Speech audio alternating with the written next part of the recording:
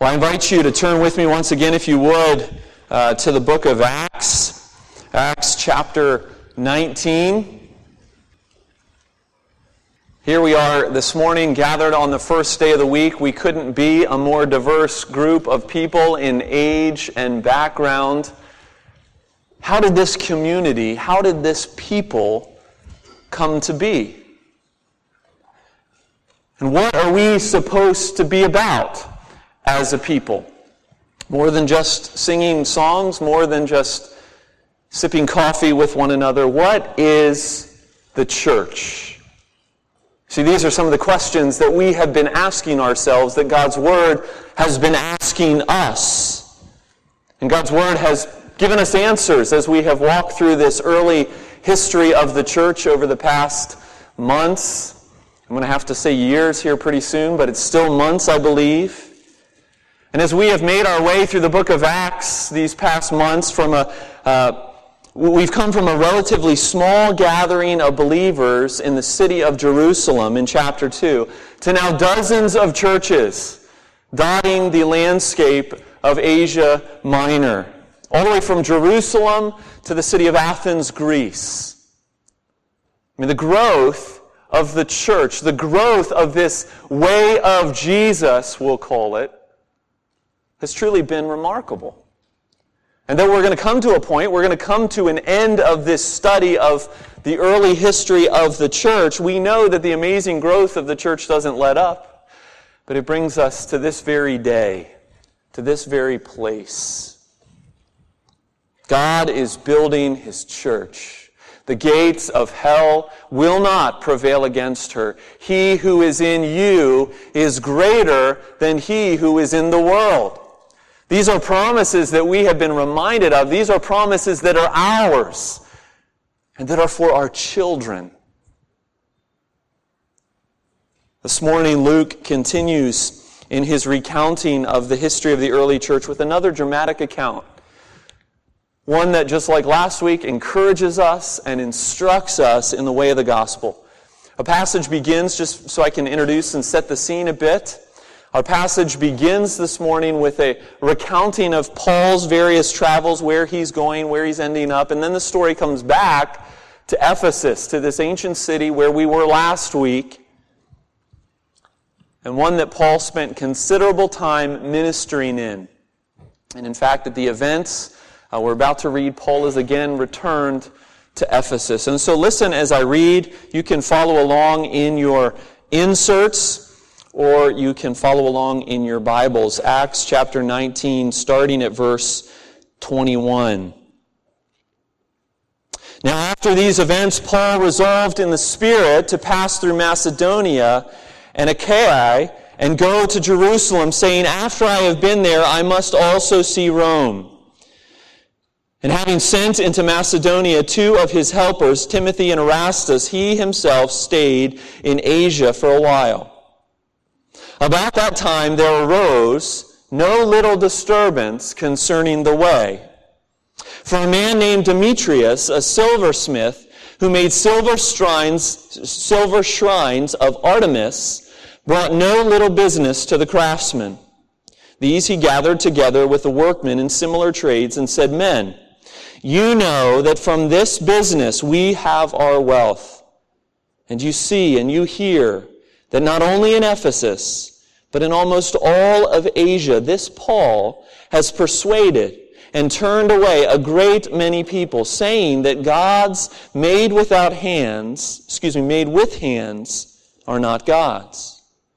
And there is danger not only that this trade of ours may come into disrepute, but also that the temple of the great goddess Artemis may be counted as nothing, and that she may even be deposed from her magnificence, she whom all Asia and the world worship.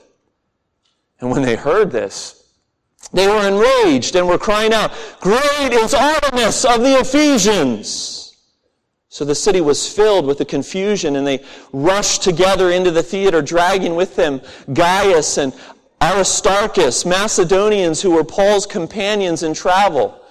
But when Paul wished to go in among the crowd, the disciples would not let him. And even some of the Asiarchs who were friends of his sent to him and were urging him not to venture into the theater. Now some cried out one thing, some another. For the assembly was in confusion, and most of them did not know why they had come together.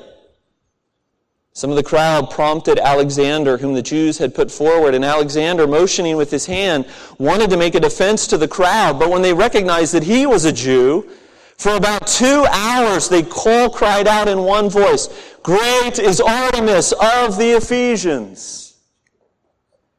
And when the town clerk had quieted the crowd, he said, "Men of Ephesus, who is there who does not know that the city of the Ephesians is temple keeper of the great Artemis, and of the sacred stone that fell from the sky?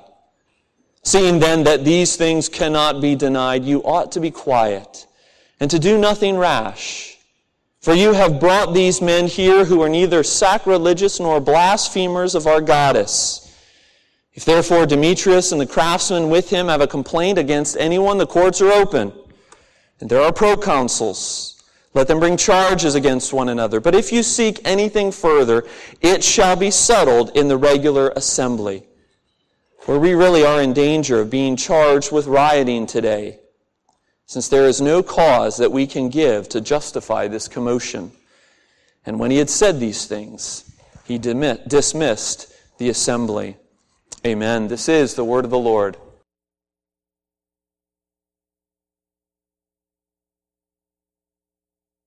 Hobbies and Hollywood, sports and status, power, possessions and pleasure, comfort and control, and Artemis of the Ephesians. Sure, it's pretty obvious that one of those in that list stands out from the rest. But they do all belong, I think, in the same category. Because although times have changed, human hearts and the institutions that we create haven't. And therefore, we really aren't that much different than the people who gathered in the theater in Ephesus. As we walk through Acts chapter 19, at least this latter half of Acts chapter 19, I want to direct your hearts and minds to two truths that I want us to meditate on for a few moments. And the first one is this: the way of Jesus dethrones all idols. The way of Jesus dethrones all idols. So we come to this passage this morning. In a sense, it's very familiar to us, those of us who have been all along this journey of the book of Acts, because once again, God's people are facing opposition. One thing that's different, though, and unfamiliar to us, is that the opposition that God's people are facing here in Ephesus is not in response to a sermon. It's not in response to a statement that Paul made. It's not in response to a series of dramatic conversions or a scandalous healing. Rather, the uprising that we see here in chapter 19 is the effects, the increasingly pervasive effects of the gospel, of those who are following the way. Now, the way, as Luke describes it, is simply the way of Jesus. It was often called that in the ancient world, in the ancient church. It's the way of the cross. It's the way of love. And it's the way that is beginning to change the world. And that change is highlighted for us right here in Acts chapter 19 in the city of Ephesus. As we've talked about before, the city of Ephesus was a strategic port in the ancient world. And it not only boasted this economic vitality through its trade, but it was also the center of a religious following. The city of Ephesus was itself a religious destination because, As I think I've mentioned before, Ephesus was the home to the temple Artemis, the temple of Artemis, the Greek goddess, worshipped as the mother goddess of all the goddesses in Asia Minor. And her position as a Greek goddess in the religious pluralism of that day was clear, and her temple, the place where people came to worship her, made that point clear. I've never been to that part of the world. Maybe some of you have been to Greece, Italy, those areas. But no doubt some of you, maybe all of you, can bring to mind a mental image of the Parthenon. Parthenon is kind of this iconic temple. It was actually the temple that was built to Athena, the patron saint of Athens, years and years ago. And its ruins still stand high on the hilltop there in the city of Athens. Well, I bring up that mental image in your mind because the temple of Artemis was 4 times the size of the Parthenon. It rose 60 feet in height. 127 columns surrounded it. It was enormous. It was beautiful, and its impressive size and impressive architecture made it one of the 7 wonders of the ancient world and the focal point of Ephesian pride, identity, and economy. All people from all over the Roman Empire would come to Ephesus for Artemis of the Ephesians and for her temple. And so Demetrius, this man that we meet, Demetrius the silversmith, he represents Ephesus well, because Demetrius has built his whole livelihood on making and selling little shrines of Artemis, little souvenirs with religious significance for the faraway traveler. And into this context comes Paul. Into this context comes the gospel. Now, it would have been okay, like it is okay today, if Paul would have just kept his religious views to himself. But the problem is that the nature of the way, the nature of following Jesus, demands that we not keep it to ourselves. Because the way of Jesus dethrones idols. And so Paul comes, and much like he did in the city of Athens back in chapter 17, he says stuff like this. We ought not to think that the divine being is like gold or silver or stone, an image formed by the art and the imagination of man. The times of ignorance God overlooked, but now he commands all people everywhere to repent. No wonder Demetrius wants Paul out of his city. Because the more that listen to Paul, the more that are gripped by the gospel, the less Demetrius' business thrives. And it reminded me of a trip that I took with my wife years and years ago. We went to Paris, and I couldn't help but thinking about my little Eiffel Tower on my keychain. That thing's old. That thing's like 17 years old. My little Eiffel Tower. And I thought about the fact, what if suddenly the city council of Paris decided to tear down the Eiffel Tower? Now, I know it has no religious significance, but what would that do to the vendor at the base of the Eiffel Tower that sold me that little keychain? It would destroy him. And not only would all of Paris be up in arms, you're removing our identity, but all of France would be up in arms. And it doesn't even have any religious significance. Well, Demetrius, he successfully gets the silversmith union of sorts involved, and he brings together all those who are religiously motivated. They could care less about his business, but they want the religion to continue. And he gets all these people involved, and he creates this flash mob of frustration and anger. It's really quite a scene that Luke records for us. Let me stop there for just a moment and just think about how this might apply to us. Because I think Luke is reminding us of this point. The way of Jesus dethrones all idols. And we can apply this to our lives in 2 different ways. The first is personal.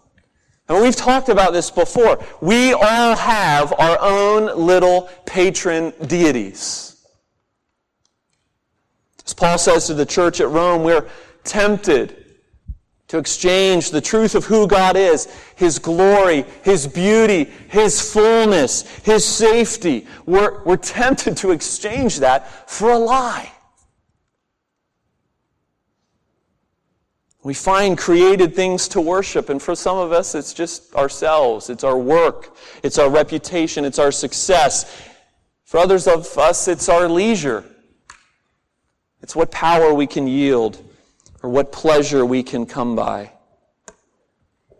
But you see, as the reality of Jesus, who He is and what He has done, as the reality of this Jesus manifests itself in our lives, these things no longer rule us. Love of self turns into love of others and a desire to serve others. Success, any success that we're given, turns into an opportunity to give praise to God and to say, to God be the glory, alone. And money just turns into an opportunity to give and to be generous. See, Jesus came to dethrone our idols and to put them in their place. Jesus came to free you, you who feel entrapped and enslaved by the things that give lesser joy, and yet you're chasing them like they fill you. But you were made for more. And all that you were made for is found in Jesus. And so go to Him, run to Him. And maybe you're here this morning and you've never heard this. You were made for Jesus. Run to Him.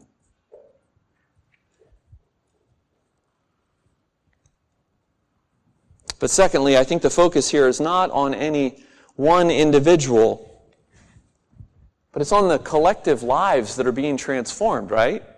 And no one individual, no one conversion is singled out. Because the gospel not only transforms people, individuals, but the gospel transforms structures. The gospel transforms societies. It is life-changing and it is world-changing. So Luke shows us that the gospel is restructuring ancient society and culture. And notice how it's doing it. It's not doing it by might. It's not doing it by political revolution or involvement. It's doing it through the dethroning of phony rivals to Jesus.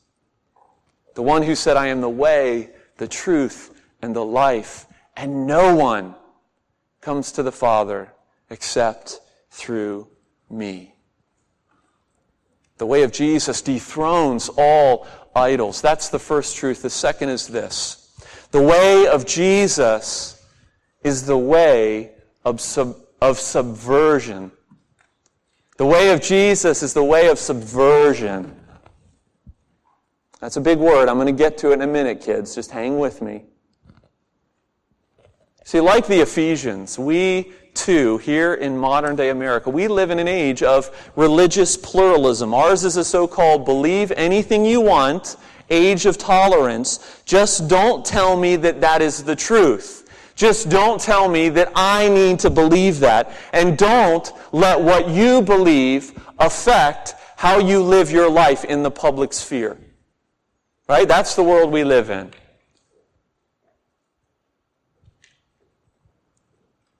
And into that context, we bring the good news of Jesus, the fullness of joy that is Jesus, but we also bring the exclusive demands of Jesus. And we don't bring it by force and fear. As radical Islam brings its message to the world, we don't bring it by blanket tolerance and blind inclusion, as the rest of the secular world brings their message, but we bring it by faithful witness and presence to a message. We bring it by love. We bring it by reflecting the character of Jesus. The way of Jesus is the way of subversion. A subversion means, if you look at it in a dictionary, it means to undermine the power and authority of an established system or institution. That's exactly what's happening in Ephesus. And that's exactly what needs to be happening in America. As truth is spoken, as love is lived out, the gospel changes everything. Now, getting back to our story, I realize I haven't explained the whole story. Getting back to our story, what a contrast Luke shows us here. I mean, this is an intense scene.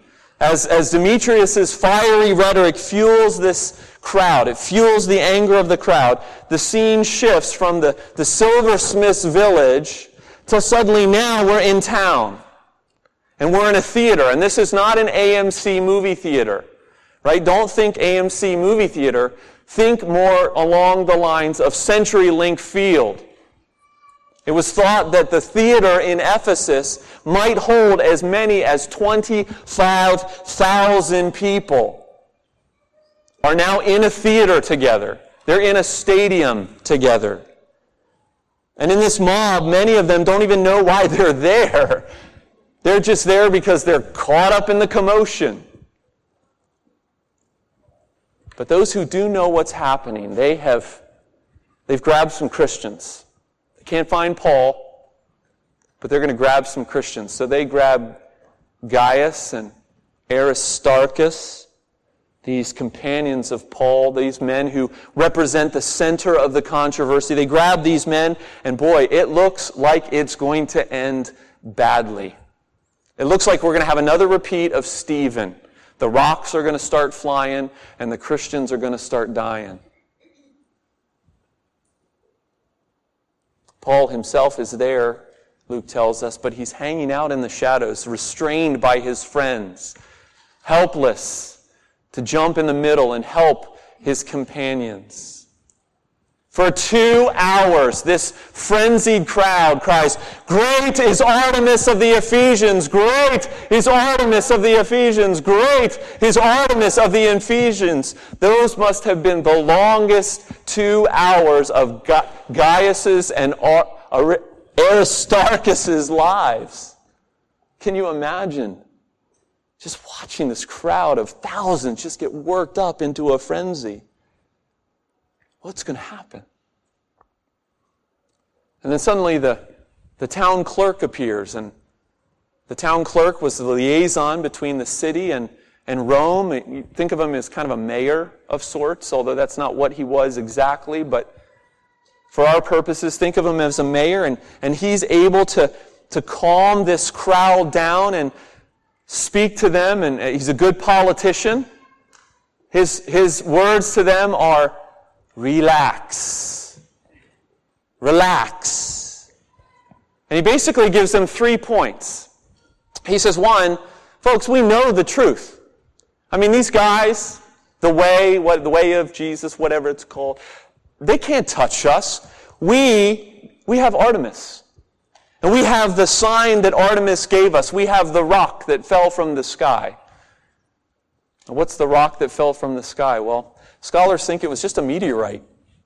It hit somewhere around the city, and these people who worshipped Artemis took that as a sign, a divine sign of her presence and of her favor. And so this sacred stone was merely a meteorite that had fallen through the atmosphere.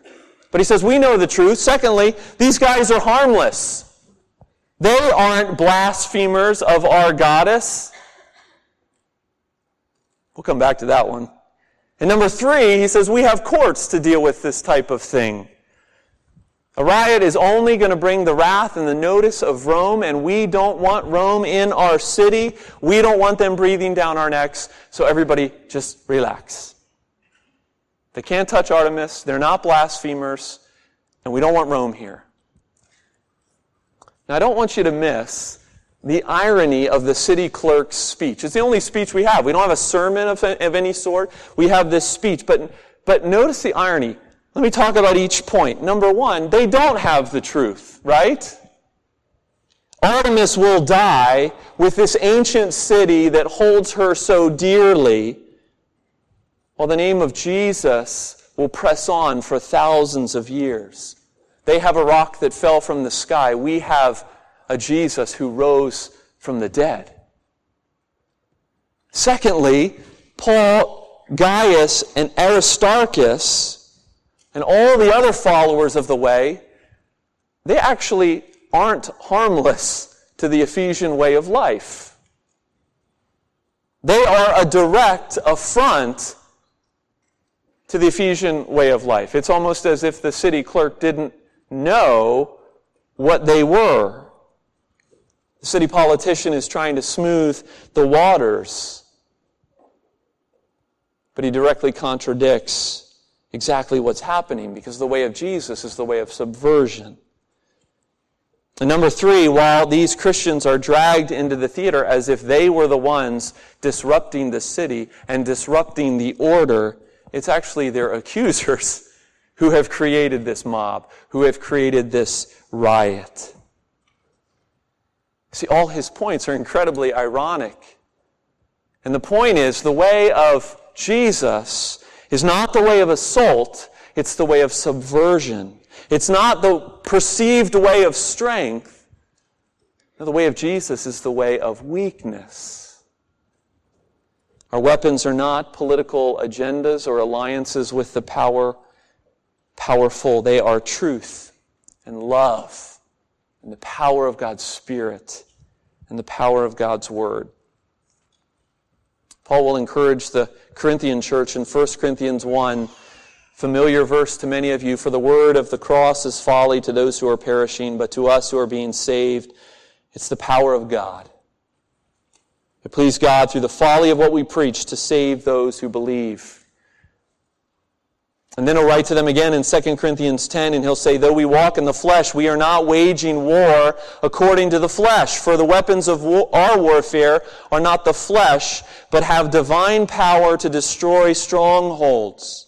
We destroy arguments and lofty opinions raised against the knowledge of God, and take every thought captive to obey Christ." The way of Jesus is the way of subversion. That's why Paul urges the church in 1 Thessalonians 4:11, aspire to live quietly. And he told the Roman church in Romans 12:18 to live peaceably with all. And he told the church in 1 Peter 2, live as people who are free, not using your freedom as a cover-up for evil, but living as servants of God. Honor everyone. Love the brotherhood. Fear God. Honor the emperor. Now, what's the point? Well, let me say what I'm not saying. I am not saying, nor is the Bible saying, that we don't ever speak out in our culture or in our nation, that we don't ever speak out against evil. I'm not saying mind your own business by putting your head in the sand. Like Paul, we must be uncompromising in our proclamation of the truth of who Jesus is. Our faith is not merely a private matter. It's something that affects all of who we are, and therefore it affects all of what we do, and therefore it affects all kinds of spheres and all kinds of life. But I think what Luke is reminding us here is the reality that ordinary lives of faithfulness, loving Christ and living for Christ in love and service, lives that disciple one another, those kind of lives are building the church and are building us. And it's that kind of subversive action that is changing the world.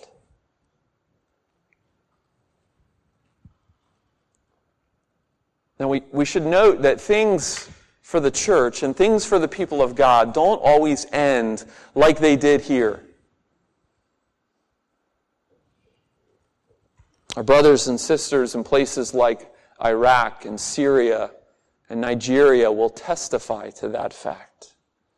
But the outcome here does remind us that all that we experience as a people, all that we experience as a church, is under the sovereign control and sovereign hands of God, who controls kings and authorities and mobs in theaters.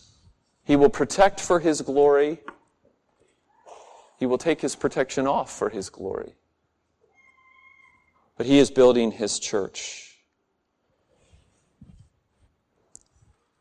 Some commentators believe that one of the reasons that Luke put Acts 19 and this story of Demetrius in this account of the early church is to provide a precedent for the church years down the road that is facing persecution, to provide a precedent and an example that Jesus does not come to overturn the world, overturn order, overturn society. And indeed, He doesn't.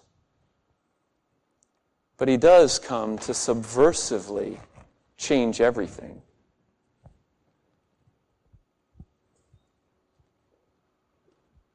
A lot for us to think about. I want us to leave here simply challenged and encouraged by the pervasive and subversive power of the gospel to dethrone personal idols, to dethrone societal idols, and to change our world for the glory of Christ. Let's pray. Heavenly Father, we thank You for Your word, and we thank You for this account from Your servant Luke. And as we go from this place to serve You all around this city, in small startups, at Boeing, at Microsoft, in our homes as we disciple our children and teach them, whatever our areas of calling might be, Lord, may we be those who live in Christ, who live in love, and who let the subversive power of the gospel not only change our hearts and our allegiances, but change the allegiances of our world around us as well. Father, this we pray in the name of Jesus. Amen.